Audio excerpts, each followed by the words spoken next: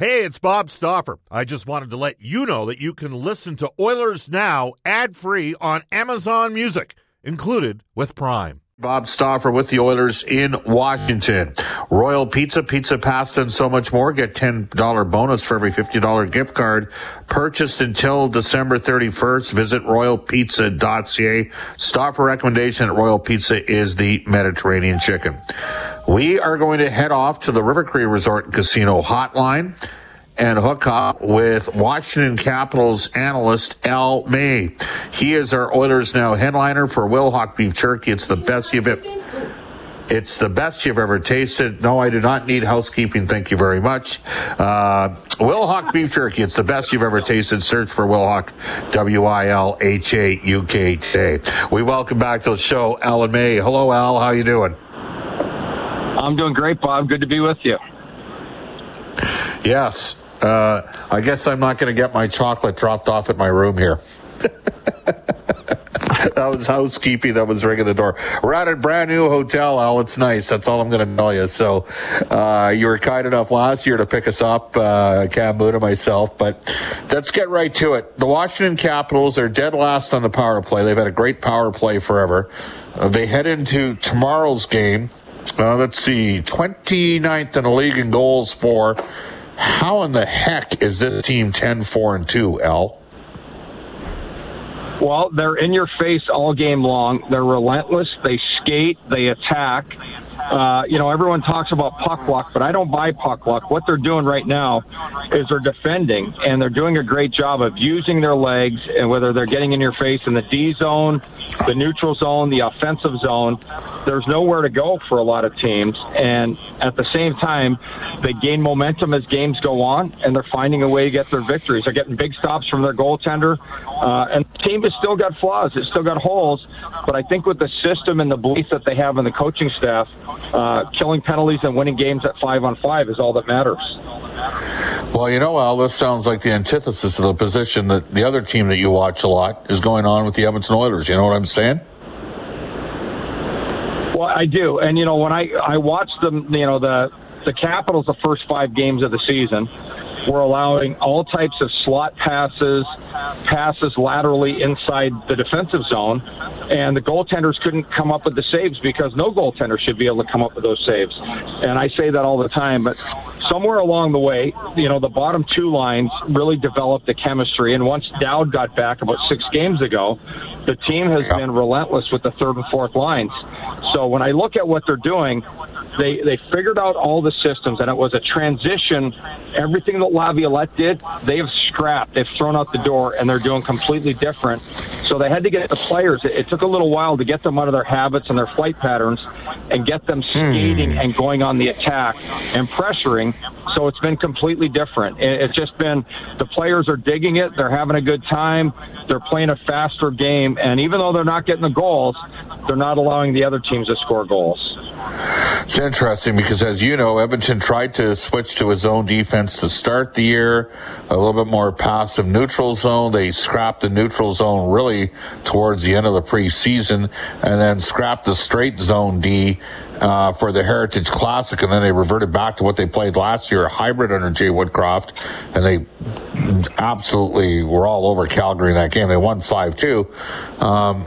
They had some rough sort of PDO analytics numbers until Jay was relieved of his duties. With Dave Manson, Chris Knobloch comes in, a guy that can coach zone defense. But the Oilers right now look lost in translation defensively, and the exact opposite is with Washington. And now they're doing this basically without their top 2 centers for the last decade. You can update us. Backstrom is done for the season. Is that right? More than likely, he's out for the season. I think Kuznetsov's been out a few games, and he should be back. I'd expect him back tomorrow. But the biggest thing that when you compare these 2 teams, and people talk about puck luck, you talk about your analytics, there also has to be a mindset of winning the battle in the middle of the ice. And you start in front of your own net, blocking out the post for your goaltenders, taking away the middle of the ice, taking away the passes and the slot shots. And the Capitals have, by and large, mostly eliminated that. And on the other end of it, they didn't start scoring goals until they went to the high danger and the medium danger, in the slot, and started getting inner slot shots, goals from the crease, goals from on top of the crease, goals from the hash marks. And until they made a concerted effort to get to the middle of the ice, they weren't winning games. Now they're doing that every night, and it's more about a willful mindset of getting into the inside. TJ Oshie finally scored last night. It was some great forechecking by Mantha, Connor McMichael, and Oshie gets down into the hash mark area and finds a rebound. And so it's a matter of, they started winning the middle of the ice in the defensive zone and the offensive zone. When I watch the Oilers play, I see a team that plays on the perimeter inside the offensive zone, minus Zach Hyman, minus Kane, and what happens, I think they allow too much offense from the transition, where they're cheating inside the offensive zone. They're playing on the outside. They're throwing awful passes inside the offensive zone, and teams are coming down, a lot of odd man rushes, and it just ends up being a porous D in defensive zone coverage. And it doesn't matter what D zone coverage you have right now. They're just behind the 8 ball on everything they're doing. And I think they have to scrap the offensive plans right now and just worry about what they're doing when they don't have the puck. Maybe quit forechecking and just get back to playing D until they get their confidence. Do you ever think sometimes, like McDavid and Draisaitl, I mean, they've done it. They've produced it. And they're off to a tough stretch to start the year, which has been, even the power play, and Washington had a great power play for a number of years, and they're struggling on the power play. But, the Oilers had a record-setting power play last year, and they're not in the top 10 right now. And they went through a stretch, I think over a 12 or 13 game stretch, where that number one power play unit was at about 12%. That hasn't happened a lot, but I think of some of the other Oilers players that were supposed to take a step forward here, and even some guys on the back end in terms of trying to create some offense. And I wonder if there's some guys that just think they're better than they are and just need to simplify their game. You know what I mean? You know what? It's easy to poke holes in everyone when you're losing. It's easy to be negative. But, one of the things, and I told you this summer on your show, I told you early this fall on your show, I don't think the defense, the core group of the 6 defensemen that they ice every night is good enough. And they still need one more stud defenseman. I think it needs to be a right shot, someone that can control the right side. I don't think Bouchard is a first-line guy. He's got positive attributes, but he's got negative attributes as well. He's eye event in both ends, but I think you need another Ekholm type, but in the right-handed shot variety, and you're going to have to give up something to get that. And I've texted you many times about the D pairs. Every single night, no matter who's coaching the Edmonton Oilers, whether it was Tippett, whether it's Woodcroft, now whether it's Knobloch, they switch the forward lines every game. Every single game, you have every pairing. You try everyone with McDavid and Draisaitl, then it's Nugent-Hopkins and McDavid, it's Draisaitl and Hyman, but you're always continuing to play, by and large, I'd say 90% of the games are the exact same D pairs, and I think that has to change.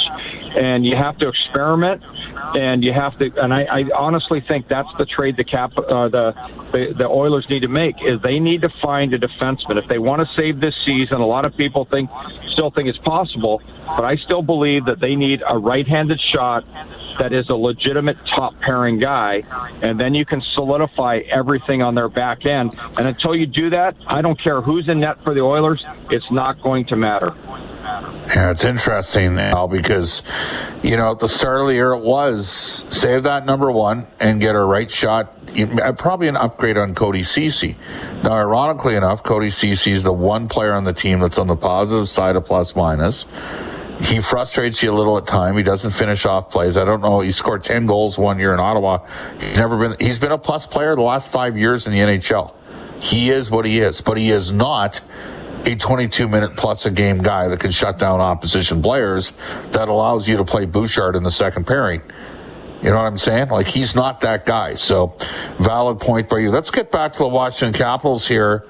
Because I think at the start of the year, we were talking like this might be a team that's unloading some players at some point. Mantha was a UFA at the end of this year, high ticket, but a UFA, and also I'm just looking at your D right now. I mean, Rasmus Sandin and Carlson being healthy is a big deal. I think he played 30 minutes the other night. Joel Edmondson and Nicholas Jensen, you can make an argument. Washington doesn't have demonstrably better defense than Edmonton, or do they, Al? Well, I'll tell you what. If Nick Jensen played on the Edmonton Oilers, he'd be the top right-handed defenseman. And, he's got holes in his game, but he has strength in his skating. He's got physical strength. He can kill a penalty. He can get the puck up the ice. Inside the offensive zone, he's not the greatest, and he's not the most intelligent. He doesn't have that great offensive hockey sense, but he's a guy that is super powerful, gets up the ice. He turned himself into an NHL player basically at 28 or 29 years old, but he's dependable. And when I look at, you talk about this defenseman, Joel Edmondson, we know that in St. Louis, what did he do? He blocked shots. He cleared out the front of the net. He knows who he is as a player. And I've said this on your show many times. When you learn how to perfect simple as a defenseman, you've really mastered the game. And a lot of older D, that's really when your game takes off. That's what an Ekholm is. He's mastering simple. He's efficient and proficient in offensive and defensive play, but you've got to get that. And I think when I look at Edmondson, I look at Jensen, they do those things. John Carlson's an absolute stud. Would he help the Edmonton Oilers? Yes, but he's not going anywhere.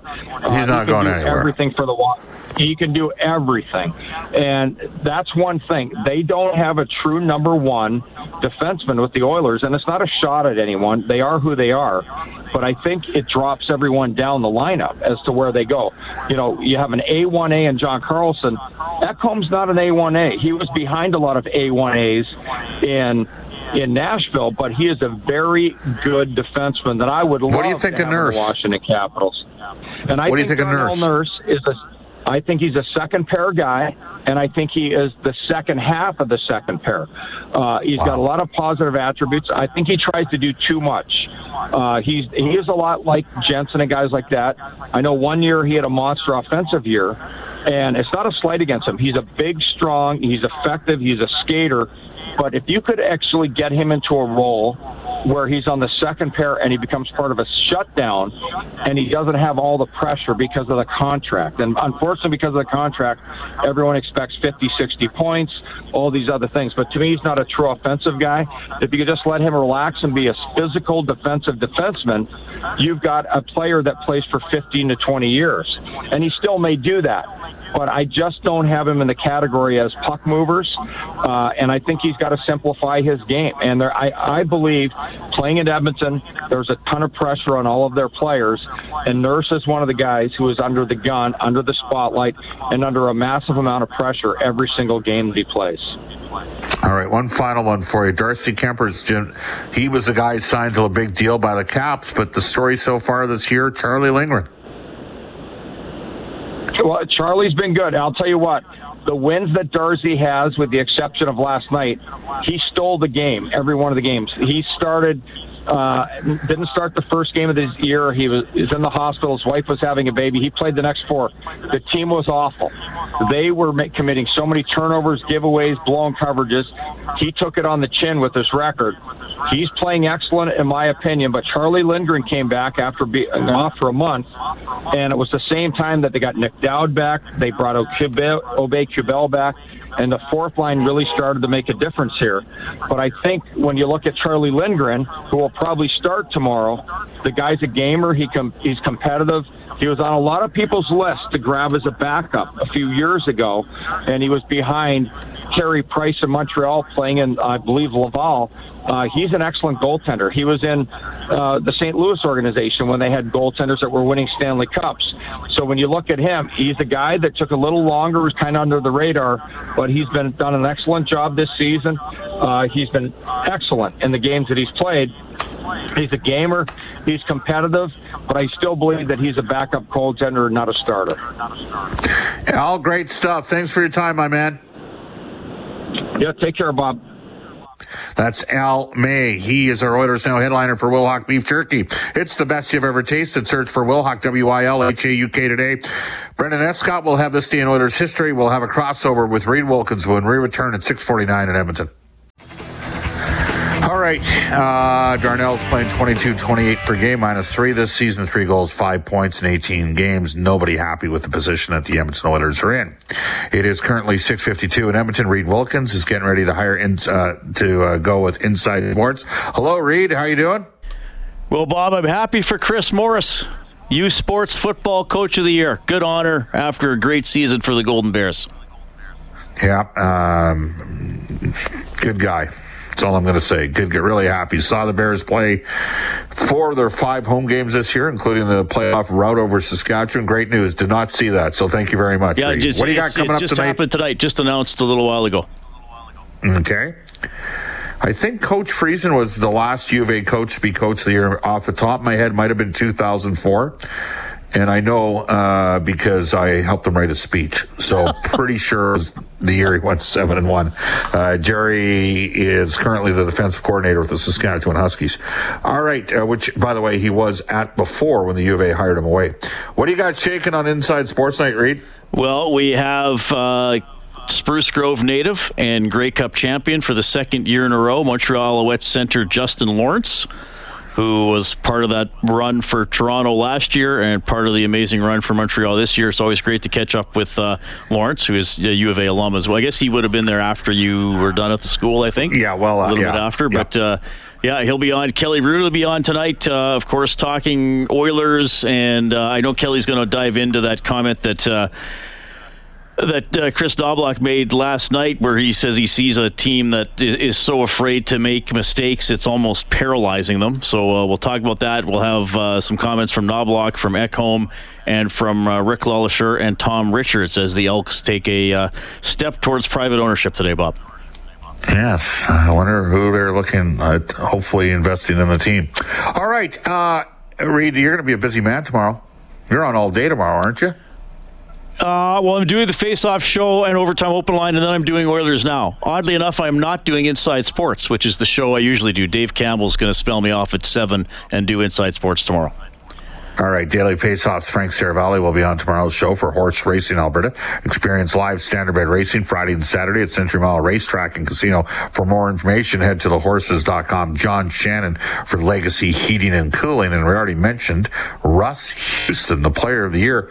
Did he do it twice? I think he did do it twice in 2000 and 2001, back-to-back at the University of Alberta. It's Chris Knobloch, center. Brendan Escott's back in the 630 Ched Studios. He's going to make his way, I believe, stateside tomorrow, but he's got this day in Oilers history for New West travel. The Montreal road trip sold out. Nashville sold out. We're going to have a Oilers Now roadie coming up shortly. What do you got, Brendan? Go back to 1981. Glenn Anderson with a hat trick and a helper. Matty Hagman the other way with a goal and 3 assists. The Oilers beat the Red Wings 8-4 at Northlands Coliseum. It was Ron Lowe stopping 30 of 34 in net for Edmonton. All right, well, that wraps up Oilers Now for you. Coming up, a global news weather traffic update with David Bowles. Again, Reed Wilkins has got Inside Sports. I will join you tomorrow on the Face-Off show, which will be emanating at 11:30 Edmonton time with Reed Wilkins and Rob Brown and Cam Moon and Brendan and company. So long, everybody, from Washington. Back at you tomorrow morning.